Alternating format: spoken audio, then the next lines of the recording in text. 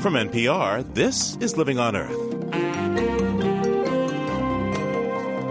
I'm Steve Curwood. As the dangerous avian flu spreads from Asia into Eastern Europe, an alarm bell goes off at the White House. I am concerned about avian flu. I'm concerned about what an avian flu outbreak could mean for the United States and the world. We'll assess the government's emergency readiness plan to deal with a possible pandemic, and we'll tell you the story of one woman's ultimate sacrifice to stop a Texas chemical company from polluting her fishing grounds. I was going to take the thing I held most precious, which was my shrimp boat. It was the way I made a living. I was going to take it, and I was going to sink it right on top of that discharge, because for me, it was an act of defiance over what they did to that bay, the crime they did to that bay. We'll have those stories and more this week on Living on Earth. Stick around. Support for Living on Earth comes from the National Science Foundation and Stonyfield Farm. From the Jennifer and Ted Stanley studios in Somerville, Massachusetts, this is Living on Earth. I'm Steve Curwood.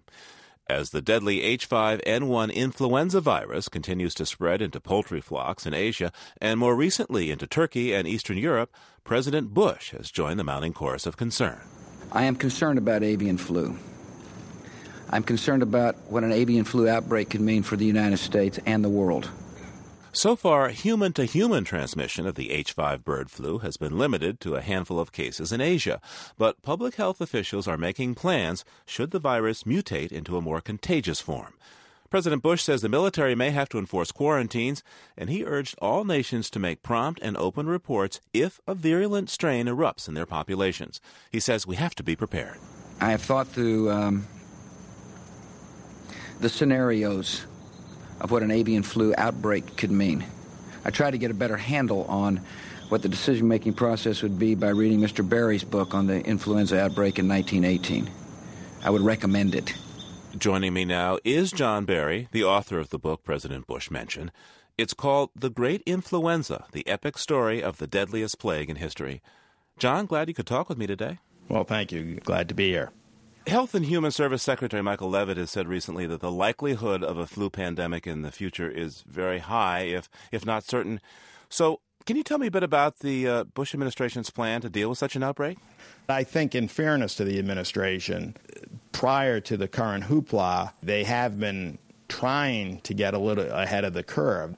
But one of the things they're going to do, and I think they're all important, put more money into surveillance, buy more antivirals. I think they're a little bit slow on that. Put more money into vaccine infrastructure development, which they have been doing. They are actually ahead of the rest of the world in developing a vaccine for the H5 virus, although since the virus mutates so rapidly, that vaccine may not work. If and when, hopefully it won't happen, but if and when this virus does jump to humans and becomes a human virus, I think, generally speaking, with the possible exception of not enough money to basic research, I think they're doing generally the right things right now. Now, the president has said that he wants to use the military to effect a quarantine. What do you think of that idea? The first question, of course, is whether you do a quarantine at all. If you are going to do one, I don't know how you would enforce it without the military. You know, most people have dumped all over the plan. And the reality is it's not quite as ridiculous as it seems. And the reason is that I don't think anybody believes they could actually contain influenza. The disease is simply too contagious and too explosive. But if the 1918 virus is a pattern, then even slowing the transmission of the virus could make a big difference. And even over a period of 2 or 3 weeks from its peak virulence, the 1918 virus dropped precipitously in terms of the death toll. So just anything that slowed the virus's movement might make a difference in saving lives. You know, that doesn't automatically mean that a quarantine would work, and I'm not sure that they've committed to it. It's just something that you need to really look at very hard. I think the thing that's gotten the least attention or the least amount of money, that may be the most important thing ultimately, is basic research, because the real answer to influenza is going to be a vaccine that works against all influenza viruses. Give me a breakdown of what the Bush administration plans to spend the money that it says it's going to have towards flu preparedness. One thing they're certainly going to want to do is buy a lot more of Tamiflu. Tell me what Tamiflu is. Tamiflu is an antiviral drug, and unfortunately, it's only made in one factory in the world by Roche, and all the Western countries have already placed orders for it. The U.S., this was one thing you could fault the administration for, seemed to be last in line and placed its order late, and they don't have enough. On the other hand, I don't have a lot of confidence personally that the virus won't develop resistance to Tamiflu. It hasn't yet done so in the laboratory, but again, it's one of the fastest mutating viruses in existence. I think chances are, reasonably decent that it would. Plus, Tamiflu is by no means a cure-all. In fact, there are some studies that indicate that it doesn't cut the mortality rate at all, which is a little bit counterintuitive because it does seem to cut down the severity of an attack. How much Tamiflu will be available if we had a worldwide flu pandemic? Well, it depends when the pandemic comes. Today? If today, there's not much out there. John, do you have any Tamiflu yourself? Yes. Would you recommend other people get it? Well, but I guess by definition, if I have it. By the same token, I don't want to start a stampede or a panic. It's, it might do some good, it might not. What's happening right now with this H5N1 influenza virus that everyone's worried about? What similarities do you see to the Great Flu of 1918? Well, certainly there's real reason to be concerned. But like 1918, it seems to be targeting young adults. Some of the symptoms are similar. There's no guarantee, thankfully, that this virus is going to jump. I know one of the leading scientists in the world on influenza, although has a minority view, but I find it reassuring. He doesn't think it'll jump because he thinks so many people have been exposed to it so far. There are actually several million people in China who have some antibodies to an H5 virus. He thinks that it would have jumped by now if it were going to. But he recognizes it's a minority view and that he could be wrong. Most people think this is fairly likely to jump. John Barry is author of the book, The Great Influenza, The Epic Story of the Deadliest Plague in History. John, I hope this was all speculation. Unfortunately, whether it's H5 or not, there will be another pandemic. If it comes in the next couple of years, we'll have a real problem, even if it's a mild virus.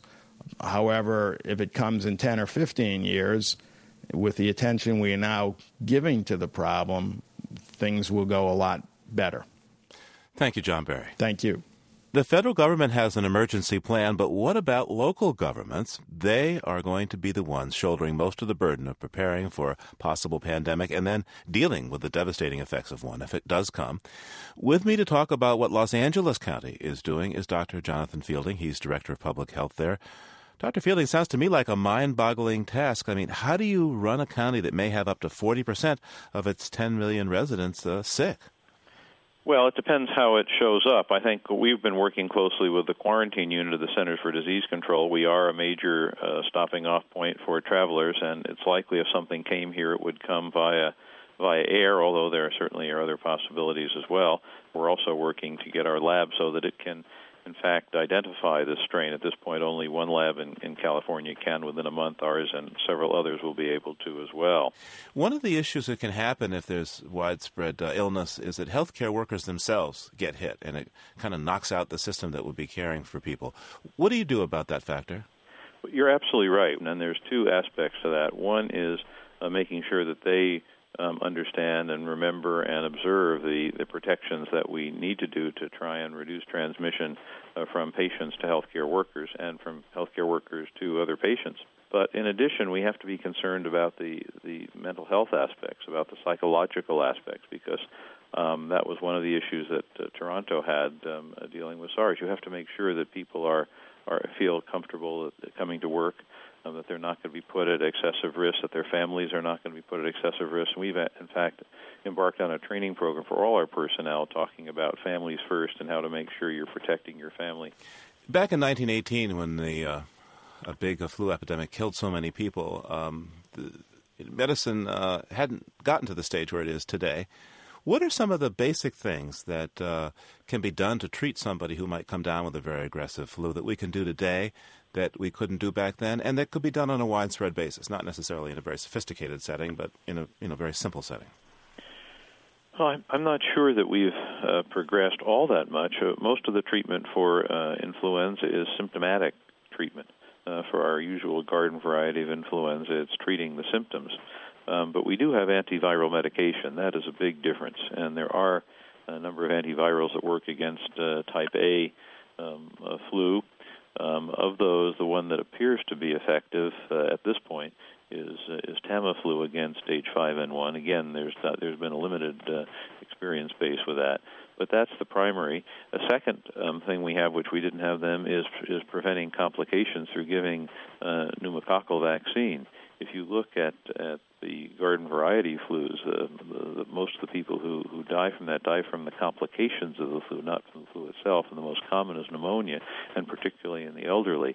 And so pneumococcal vaccine, which is routinely recommended, reduces that risk very substantially. So we're much better. We have a lot of antibiotics to treat bacterial superinfection, those which is common complications. But to treat basic flu, it's really the antivirals that have been the major advance. Now, what kind of stockpiling of antivirals do you have there in Los Angeles that you could use if this were to show up?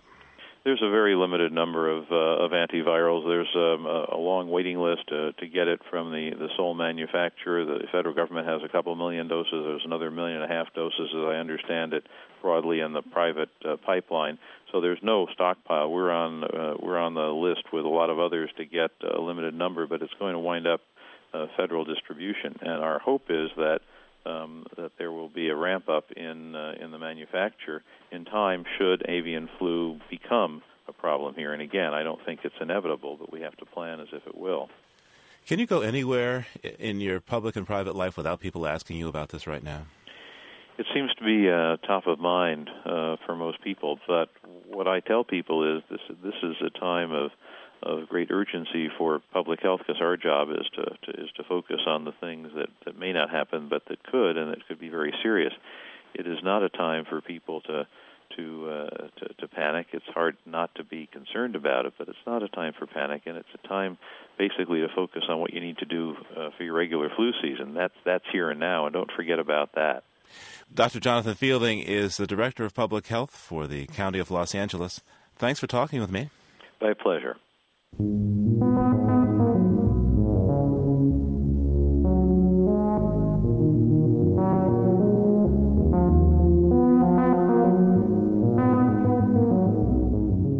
Coming up, a conversation with an unreasonable woman. Keep listening to Living on Earth. It's Living on Earth. I'm Steve Curwood. Yes, this is my place. Like Vietnam.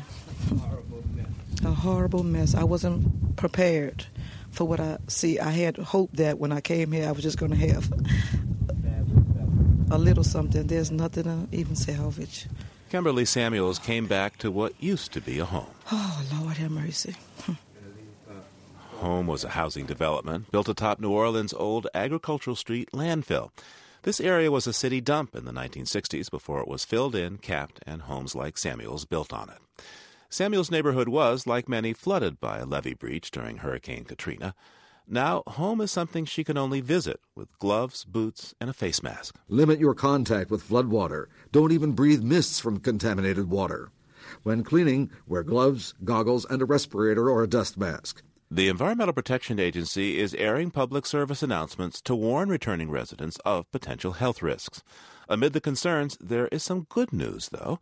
The most recent study of flood water quality by Louisiana State University found high levels of bacteria and toxic metals, but study leader John Pardue says the levels were not as toxic as previously thought.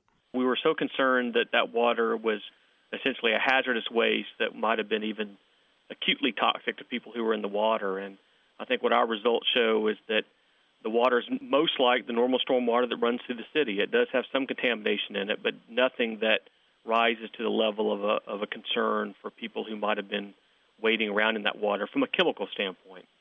From a bacteriological or a pathogen standpoint, we can't speak to that. Our suspicion is that the material that's left behind is more toxic than the water was. What's left behind is what Wilma Subra is studying. She runs an independent testing company based in Louisiana. She sampled the sediment in 5 New Orleans neighborhoods and found 3 sites, including Agriculture Street, with levels of arsenic, benzene, and petroleum hydrocarbons at 3 to 10 times the EPA's residential standards. We're also finding some of those same components in the floodwaters that were remaining at Agriculture Street about the middle of September. Now those floodwaters have all drained off or evaporated, and the toxins are still there in the sedimenty sludge layer. Ms. Subra says the Agriculture Street area should be classified as a hazardous waste site and says the EPA should be doing more to protect residents. They should be coming up with a mechanism to go in there and remove the contaminated sedimenty sludge out of these residential areas before they allow the people to go back in and become contaminated with this material. EPA officials say they are testing the soil in the Agriculture Street neighborhood, but they have not released their results yet. Meanwhile, Congress has swung into action in the wake of widespread damage to natural gas and oil rigs and refineries during this year's hurricane season. The House of Representatives has already narrowly approved a controversial bill to expand refineries and limit some environmental regulations. And now some lawmakers want to go further to expand offshore drilling. Livia-Nurse Jeff Young reports. When viewed from Capitol Hill, the swirling satellite images of hurricanes could well be Dr. Rorschach's famous ink blots. Politicians tend to see in them what they want to see. Some Democrats see a need for more investment in renewable energy and conservation measures. Some Republicans see something else.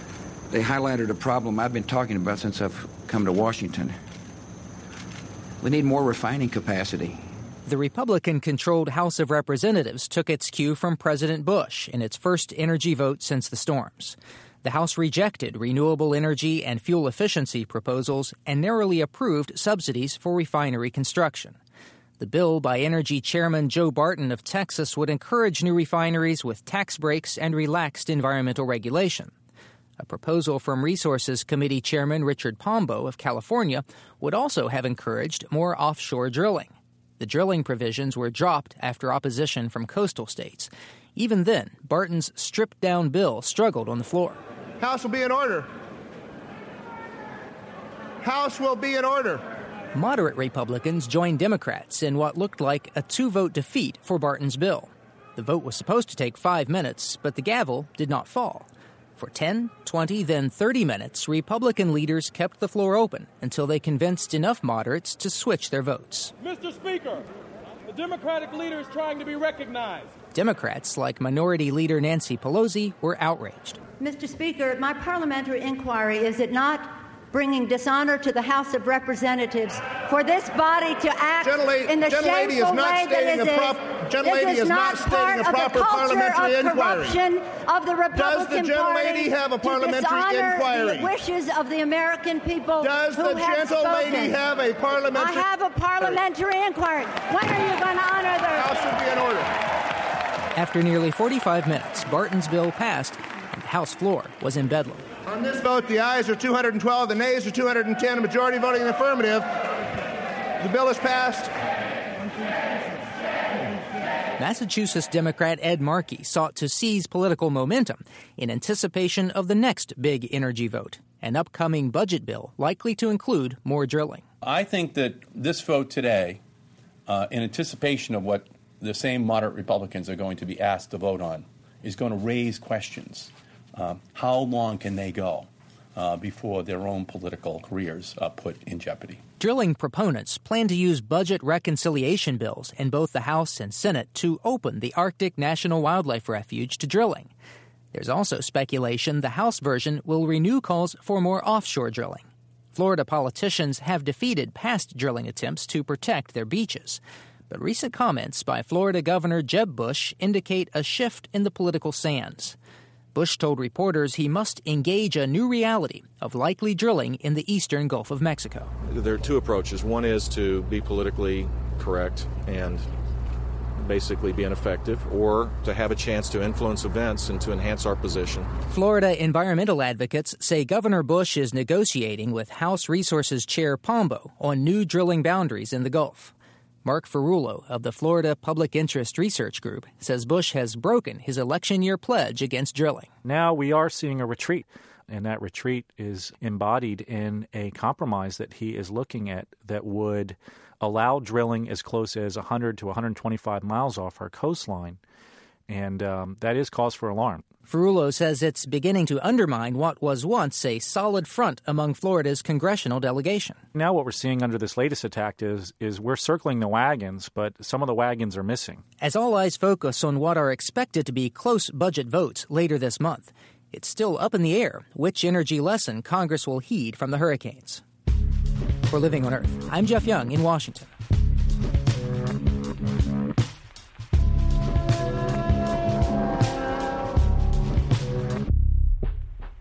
On October 6th, 11 workers were injured in an explosion at the Formosa Plastic Corporation plant in Point Comfort, Texas. In the past decade, the facility has been cited 5 times for safety violations, and last April, the state of Texas fined the plant $150,000 for fouling the air with toxic chemicals. Years ago, when Diane Wilson found out she lived in the most polluted county in the nation, she turned her eyes in her anger towards Formosa Plastics, and she began what's become a 16-year protest against the chemical industry. She's chronicled her experiences in a new book that, it reads faster than many adventure novels. It's called An Unreasonable Woman, a true story of shrimpers, politicos, polluters, and the fight for Seadrift, Texas. Diane Wilson, a fourth-generation shrimp fisherwoman from Seadrift, joins me now from New York City. Thanks for being here today, Diane. Oh, I'm delighted to be here. You got a job, 5 kids. What made you take an action to the point of hunger striking? What's the event that pushed you over the edge? Well, there definitely was an event, but I've been shrimping since I've been 8 years old, so I've been on the water my entire life. And when I was 40 years old, shrimping was so bad, I had to tie up my shrimp boat, and I was running a fish house. And one of my shrimpers, I had about 20 shrimpers that I took care of down at the bay, and one of them, he had 3 different types of cancer, and he had these huge lumps all over his arms like tennis balls. They were underneath his skin. And he brought me an Associated Press story that said that Calhoun County, which is my county, and it's a real tiny county. It's a real rural county. I think we got 15,000 people in the entire county. We were the number 1 county in the nation for toxic disposal to the land. That information just blew my mind. You know, sometimes there's just information that if you don't do something with it, it changes who you are as a person. And so I did something I normally never do. And this Formosa Plastics, there's a plant at Point Comfort, and that's where the recent explosions occurred. What kind of things were coming out of that plant that you were worried about? This was a plant that has, from the very beginning, just spewed out vinyl chloride and ethylene dichloride and chloroform and benzene and you name it. And matter of fact, I know one of their emissions was on vinyl chloride, and in one single day, you know, people find this hard to believe because vinyl chloride, if you release 1 pound of it, you know, it's you have to report it to the EPA. That's how serious vinyl chloride is. In one single day, they released 148,000 pounds across the street from a schoolyard in one day. What's the EPA done about this kind of pollution? Well, I know with when Formosa was coming in, there was not a single word said about their environmental record. And I know at the time that Phil Gramm, who was at that time he was thinking about running for president, and he was developing this, this war chest that he was for his campaign contributions. And so he was getting all the credit for bringing Formosa Plastics and this huge expansion to the Texas Gulf Coast. And he was like guaranteeing that they wouldn't have to do these long involved impact studies, that they could cut their permit time in half, they could give all these visas to all their engineers. And the reason why Phil Gramm and them could guarantee it is because the head of the EPA was Phil Gramm's campaign manager. Phil Gramm being the senator from Texas at the time. Oh, yeah. Now, in your book, you highlight the cronyism between local officials and the large corporations, large and small corporations that do refining and chemical manufacture. After the explosion, October 6th, your county commissioner said it appeared that there were no toxic materials that had been released into the air. How accurate do you think that is? I mean, do you believe him? No, I don't believe in it at all. And most of them, as much power as they have down there, is that no, the truth does not come out. And I might mention when they said that there was no emissions, I do know the unit, I believe it was the glycol unit that went out maybe 3 or 4 months ago. I talked to a former Formosa worker, and he had been in a glycol tank, and at the moment both his kidneys were gone. He was on dialysis, and his doctor was probably giving him 7 months to live. And this was a 32-year-old man, and his co-worker was dead from being in there. And this is that unit they were talking about that, no, there was no emissions. I don't believe a word that comes out of their mouths. There's a story that you tell in your book where an EPA attorney thinks that you, Diane, are a woman, Diana, who's a lawyer for the Formosa company. Right, Diana Dutton, matter of fact. I think she's a pretty well-known lawyer. And had a conversation. What did she tell you in that conversation before you finally disclosed that you weren't the chemical company lawyer? She thought I was Formosa's lawyer, so she was just talking about, it's like, how's that discharge doing? And how many gallons are you working up now? You have any problems with it? And just on and on and on. And I'm like, what? And finally I was like, ma'am, this is the Diane on the other side. And, so apparently they were already discharging. They did not have a permit. The EPA knew it, the State Environmental Agency, and it did not matter. And I was outraged because when the law doesn't matter and they just use it wherever they will, it destroys your whole concept of your government and your agencies and what democracy, it gets into much bigger issues. And that's why I took my shrimp boat out and attempted to sink it, because when you hear something like that, that is so outrageous that I had to do something that would break this heavy shield over people that it doesn't matter. It's like, yeah, it's illegal. Yeah, we know it. So you try to sink your shrimp boat. What were you trying to do and what happened? Well, it was, the discharge was illegal. They were discharging probably like 5 million gallons of wastewater a day. And at that point, I was in defiance. I was going to take the thing I held most precious, which was my shrimp boat. It was the way I made a living. I was going to take it, and I was going to sink it right on top of that discharge, because for me, it was an act of defiance over what they did to that bay, the crime they did to that bay. So I was going to leave kind of a monument, and my boat was going to be the monument. And so I got a shrimper to pull me out in the dead of night, and we were sneaking around to Formosa's discharge, and this crazy freak storm came up. I mean, talk about wild. And when I got around to sink it, there was 3 boatloads of Coast Guard. It was these 2 big cruisers out there, and they was saying I was a terrorist on the high seas and 19 years in the federal penitentiary and $500,000 fine. And it was like, I didn't care. I was sinking that boat. And they confiscated my boat. But something I totally didn't expect is the fishermen who had been up to that point, so they're so depressed, that they just don't believe anything will save them anymore. They were so taken with what I tried to do and what the Coast Guard were doing. They took their boats out there in the middle of that bay, and it was so rough it could have sunk their boats. That's how bad it was. And they started doing this demonstration out in the middle of the bay, and the Coast Guard went nuts. So they were zipping all over that bay trying to sight those shrimpers with their boats. And Formosa was so sick and tired of my antics and all those boats out there and the Coast Guard that they said, what will it take to shut you up? And I said, well, zero discharge, which is recycling of your waste stream. And so that's how I got the first plant to do zero discharge of their waste stream. And they do it to this day? Well, I got 33% of their waste stream recycled. There's something else I want you to explain to me. There's that quote where you say the first bad thing about working with two men is that they're two men. You're referring to your lawyer and activist friends. And then you go on to say, the next worst thing is that their war playing was liable to be as different as heck from mine, and it was. Rick believed in hand-to-hand combat and gouging the opponent's eyes out, and Blackburn believed in guerrilla warfare. What did you believe in? I believed in nonviolent civil disobedience because I think your technique is your path.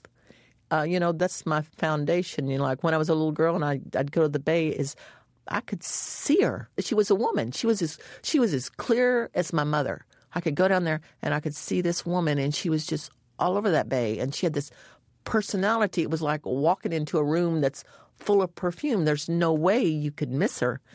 And so I have always had this real mystical vision of being a part of the Bay. And so my technique has been this nonviolence, and I truly believe to make change, you have to put yourself out there. I think that has to do with commitment.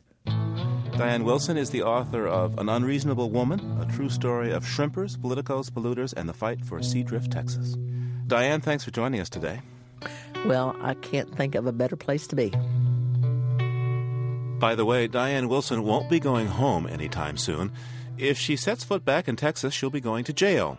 In 2003, Ms. Wilson was convicted and sentenced to 4 months for trespassing after she scaled a tower at a Dow chemical plant in Seadrift, Texas. After chaining herself down, Diane flew a banner demanding the company be held responsible for the deaths of thousands of people who died in Bhopal, India, when a chemical plant exploded there in 1984.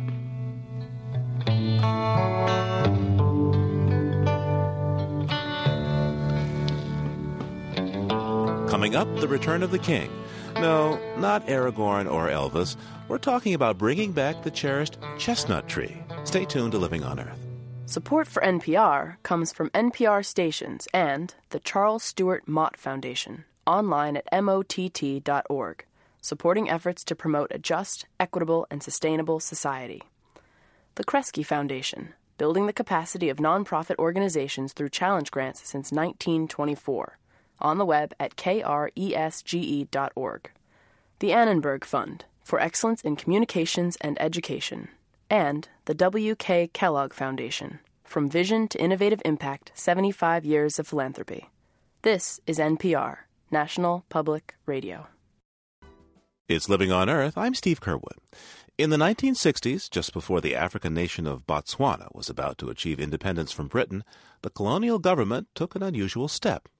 It set aside a remote area called the Central Kalahari Game Reserve to allow the indigenous Bushmen to continue their traditional hunting and gathering lifestyle. The Bushmen of the Kalahari are thought to be the world's oldest Aboriginal tribe, with a culture that dates back tens of thousands of years. Despite the mandate to protect their land, the government is now relocating many Bushmen outside the reserve in the face of protests. Rupert Isaacson is the author of The Healing Land, the Bushmen and the Kalahari Desert, and he's just returned from a trip to Botswana. Rupert, how many Bushmen remain in the reserve and under what conditions? Well, the government will tell you that there's about 17, and they've been keeping to this figure for the last 3 years. In fact, there's a fluctuating population of between 230 and 260. It's families living around 3 confluences of underground rivers where there's sufficient biodiversity in the wild plants that can produce, wild foods, that even without being allowed to hunt, they can basically hang on. But the problem for them is several-fold. In the dry season, like right now, when nothing is growing, there's one source of water in the whole Kalahari, and that is a thing called the Tsama melon. And it grows above ground on these runners, and it's a miracle of this dry land, arid place. So that's how they've been surviving.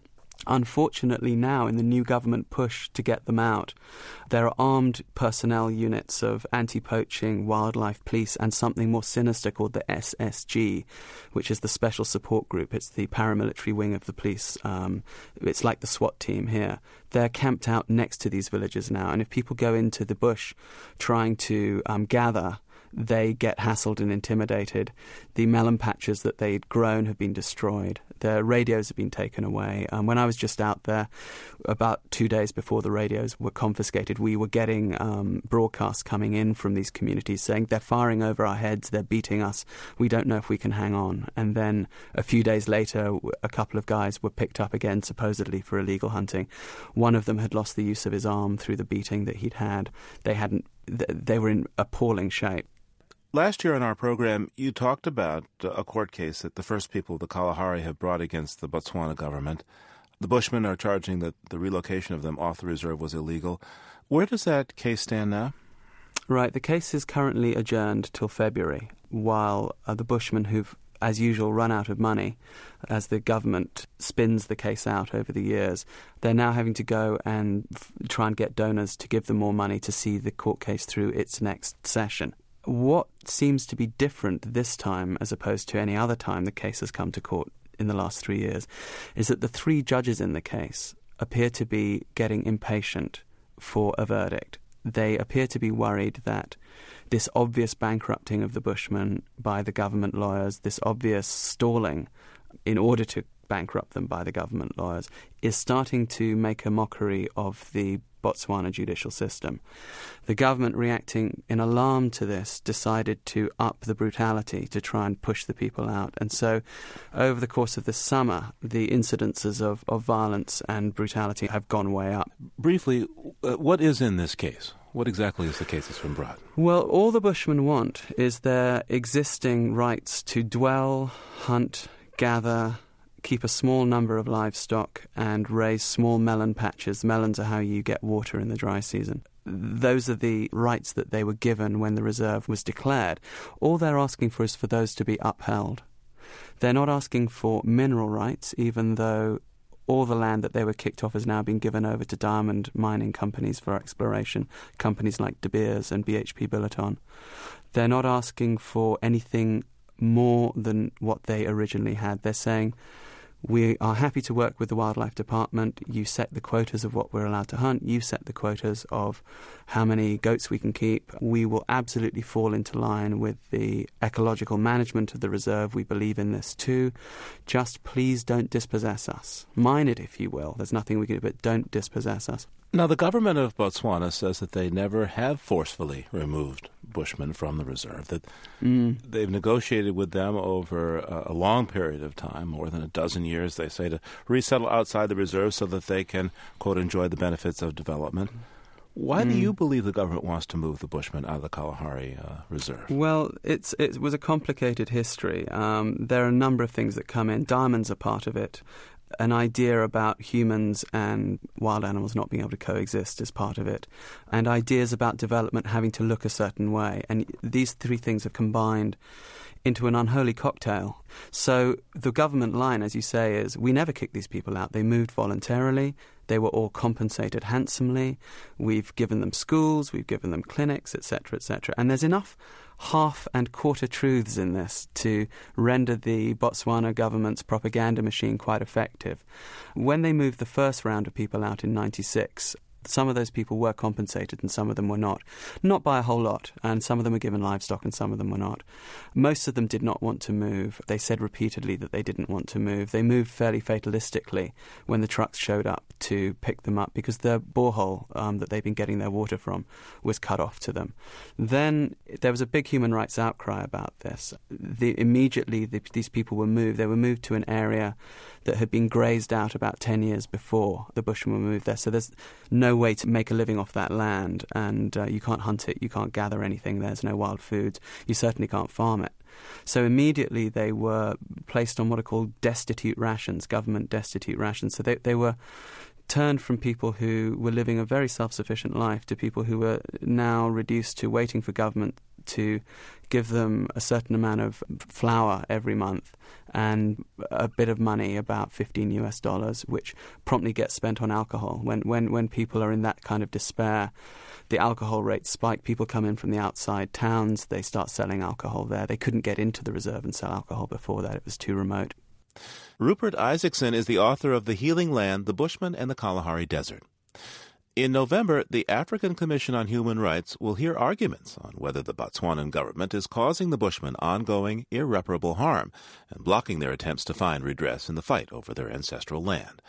But John Moretti, Deputy Ambassador of the Republic of Botswana in Washington, D.C., says that since the 1960s, there has been diamond exploration all over Botswana, including in the Kalahari Game Reserve, and that the Bushmen have not been asked to leave to make way for mining. Mr. Moretti says while the government prefers the Bushmen to live outside the park in order to benefit from the, quote, fruits of development, it has never forced the Bushmen, whom he calls the Basarwa, to relocate. It took 12 years for the government to consult with the Basarwa about the proposed moves from the Central Kalahari Game Reserve. That can never be forced removals. If you want to force somebody to move out of an area, you don't take 12 years negotiating and putting in place arrangements that would make them relocate easily. Mr. Moretti says the Bushmen are welcome to stay in the reserve as long as they don't violate any government regulations. He denies his government has beaten or used force against the Bushmen. As for the purported conditions in the resettlement areas, interestingly, some of the people who tell these stories have never even been to those areas. The people who go to these areas to witness firsthand the developments on the ground and talk to the people's feelings about what the government have done for them reveal something completely different.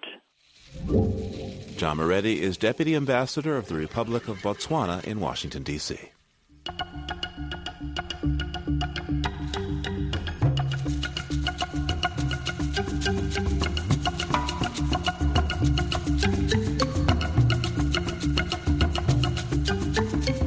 It was called the King of Trees, the redwood of the East.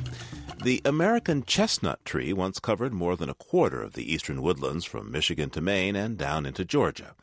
Growing up to 100 feet tall with trunks as wide as 5 feet, American chestnuts were a critical food source for wildlife and one of the best sources of lumber. Then, disaster struck. More than a century ago, a lethal fungus began to lay these great trees low, and it took only a few decades to kill an estimated 3.5 billion trees. But a Connecticut researcher has been working for close to 3 decades to bring them back, and may be on the verge of success. Diane Toomey reports. An orchard of American chestnut trees. An orchard of American chestnuts. You can tell that Sandy Anagnostakis likes the sound of that by the smile on her face as she walks through this plot of about 70 trees. Dr. Sandy, as she's known, is a horticultural scientist with the Connecticut Agricultural Experiment Station, the state agency that owns this land near New Haven. And like everywhere chestnut trees are found, chestnut blight is here in full force. Some of these trees look like no more than small shrubs.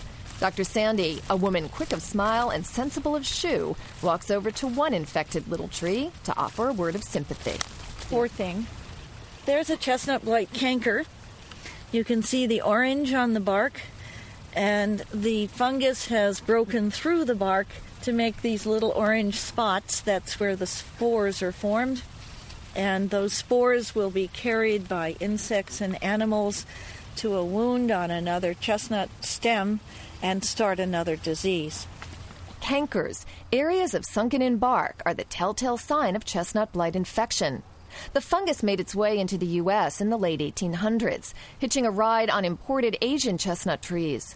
They're much smaller than their American counterparts, but are naturally resistant to the blight. Even though the tale of the American chestnut is a tragedy, things could have been much worse. While the blight kills a tree's branches and trunk, its root system usually survives. I keep telling people that no, the chestnuts are not extinct, and no, they're not all gone. They're just much shorter than they used to be. That's because an infected tree can, at least for a while, form new sprouts from its base. But like Sisyphus pushing his rock uphill, each time these stumps start to sprout again, they become infected and die back, and then the process begins all over again. However, here in this orchard, something unusual is going on, and Dr. Sandy's trained eye easily spots it. Okay, here's a canker. Now, this is a canker that started probably at a broken branch. The fungus got into the bark and started distorting the bark, as you can see, but the tree's fighting back by producing callus, and this is all swollen up. And that's a good thing, because that swelling is a sign the tree is successfully fighting off the blight. That's not because the tree is particularly strong, but because the blight is particularly weak, made so by a virus. It's the old, big fleas have little fleas upon their backs to bite them, and little fleas have lesser fleas, and so ad infinitum. Dr. Sandy was part of the team that discovered that lesser flea. In the 1970s, she worked with a French researcher who noticed that many European chestnut trees were surviving bouts with the blight. It turned out the fungus had been disabled by a viral parasite, which Dr. Sandy helped to identify. It still isn't clear how the virus cripples the blight, but the fact that it does was reason enough for Dr. Sandy to try to get it into blight here in the U.S. Okay, here comes the slurry. Squish it into the hole. This is like a pastry bag or decorating a cake, frosting coming out. Yes, experience in cake decorating would be helpful here. Pamela Slutton, Dr. Sandy's assistant, bends towards the trunk of a chestnut tree, holds a plastic bag with a hole at the bottom, and squeezes out, well, let her tell you. What is this? This is a sandwich-sized Ziploc bag containing a gelatinous mass of tawny flecked goo. That goo is actually blight fungus, grown and infected with the disabling virus in the lab. Any killer blight it comes into contact with will also come down with the virus. The plan today is to infect all the killer blight here in this experimental orchard. Dr. Sandy is the only U.S. researcher working extensively with weakened chestnut blight, also known as hypovirulent blight, and it seems to be paying off. Pam points to the results of last year's work, an area on a tree surrounded by old treatment holes. And now the canker is swollen because the tree has calloused underneath there, healed around the canker. The hypovirulence did its job and stopped the virulent fungus from spreading. And the tree was able to catch up and get ahead of it. So, knotty as they may be looking, that is a beautiful sight. Still, this approach alone won't bring back the giants of the eastern forests, those 100-foot-tall chestnut trees of yore. That's because the trees must expend a great deal of energy to fight off even the weakened blight, so they stay small. But they do live to flower and produce nuts every year. So the wealth of that native genetic diversity can be preserved and put to use. That tree is a hybrid between a pure American and a pure Japanese. Not far from where Pam is spreading fungus goop, Dr. Sandy stands next to a small tree of mixed ancestry. It's part of a time-consuming crossbreeding program. The goal? Trees that will grow as straight and tall as pure Americans. And you can see it has fairly good timber form. It's nice and straight. But with the blight resistance of the Asian species. There are very few cankers, and the cankers that are present are not doing as much damage to the bark of the tree. So there is virus there, but even so, it looks a lot better than the Americans. So even 50% Japanese allows the tree to have a fair amount of resistance. But that's not good enough. To achieve complete resistance, 2 copies of all 3 genes that control for it must make their way from an Asian chestnut into a tree that will grow like an American. It takes a number of crossbreeding steps, using the trees kept alive with weakened blight, to do that. Blight resistance can't really be tested in these hybrids until they're about 5 years old, so it's been one long experiment for Dr. Sandy. But in another orchard an hour's drive away in Windsor, Connecticut, she believes she's on the verge of success. I really like the way these look. It pleases me to see all of these nice timber trees. As cars drive by this experimental plot on the edge of forested land, Dr. Sandy walks through 7 neat rows of chestnut trees here. These are the ones farthest along in her breeding program, about 150 in all. Most of these 6-year-old hybrids are a healthy 10 to 15 feet tall and blight-free. It's taken a long time to reach this breakthrough, but over the past 27 years, Dr. Sandy has learned to operate on chestnut time. You have to be really patient. You have to live a long time. And you can never retire. There's a Chinese proverb that says, a nation grows great when its old men plant trees whose shade they will never know. At 66, Sandy Anagnostakis won't experience the shade of a 100-foot-tall American chestnut tree. But she hopes to leave that legacy to future generations. For Living on Earth, I'm Diane Toomey in Windsor, Connecticut.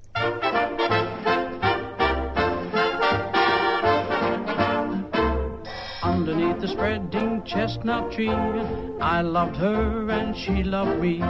There she used to sit upon my knee, neath the spreading chestnut tree.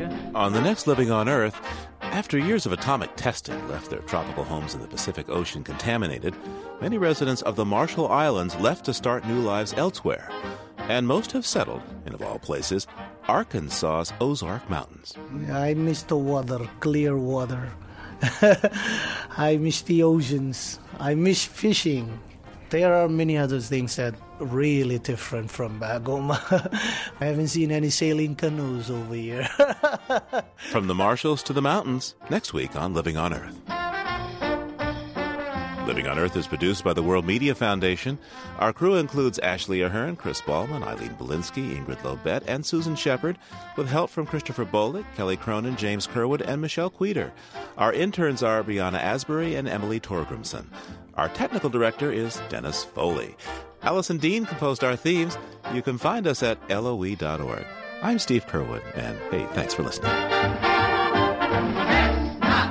Funding for Living on Earth comes from the National Science Foundation, supporting coverage of emerging science, and Stonyfield Farm, organic yogurt, smoothies, and milk. 10% of profits are donated to efforts that help protect and restore the earth. Details at stonyfield.com.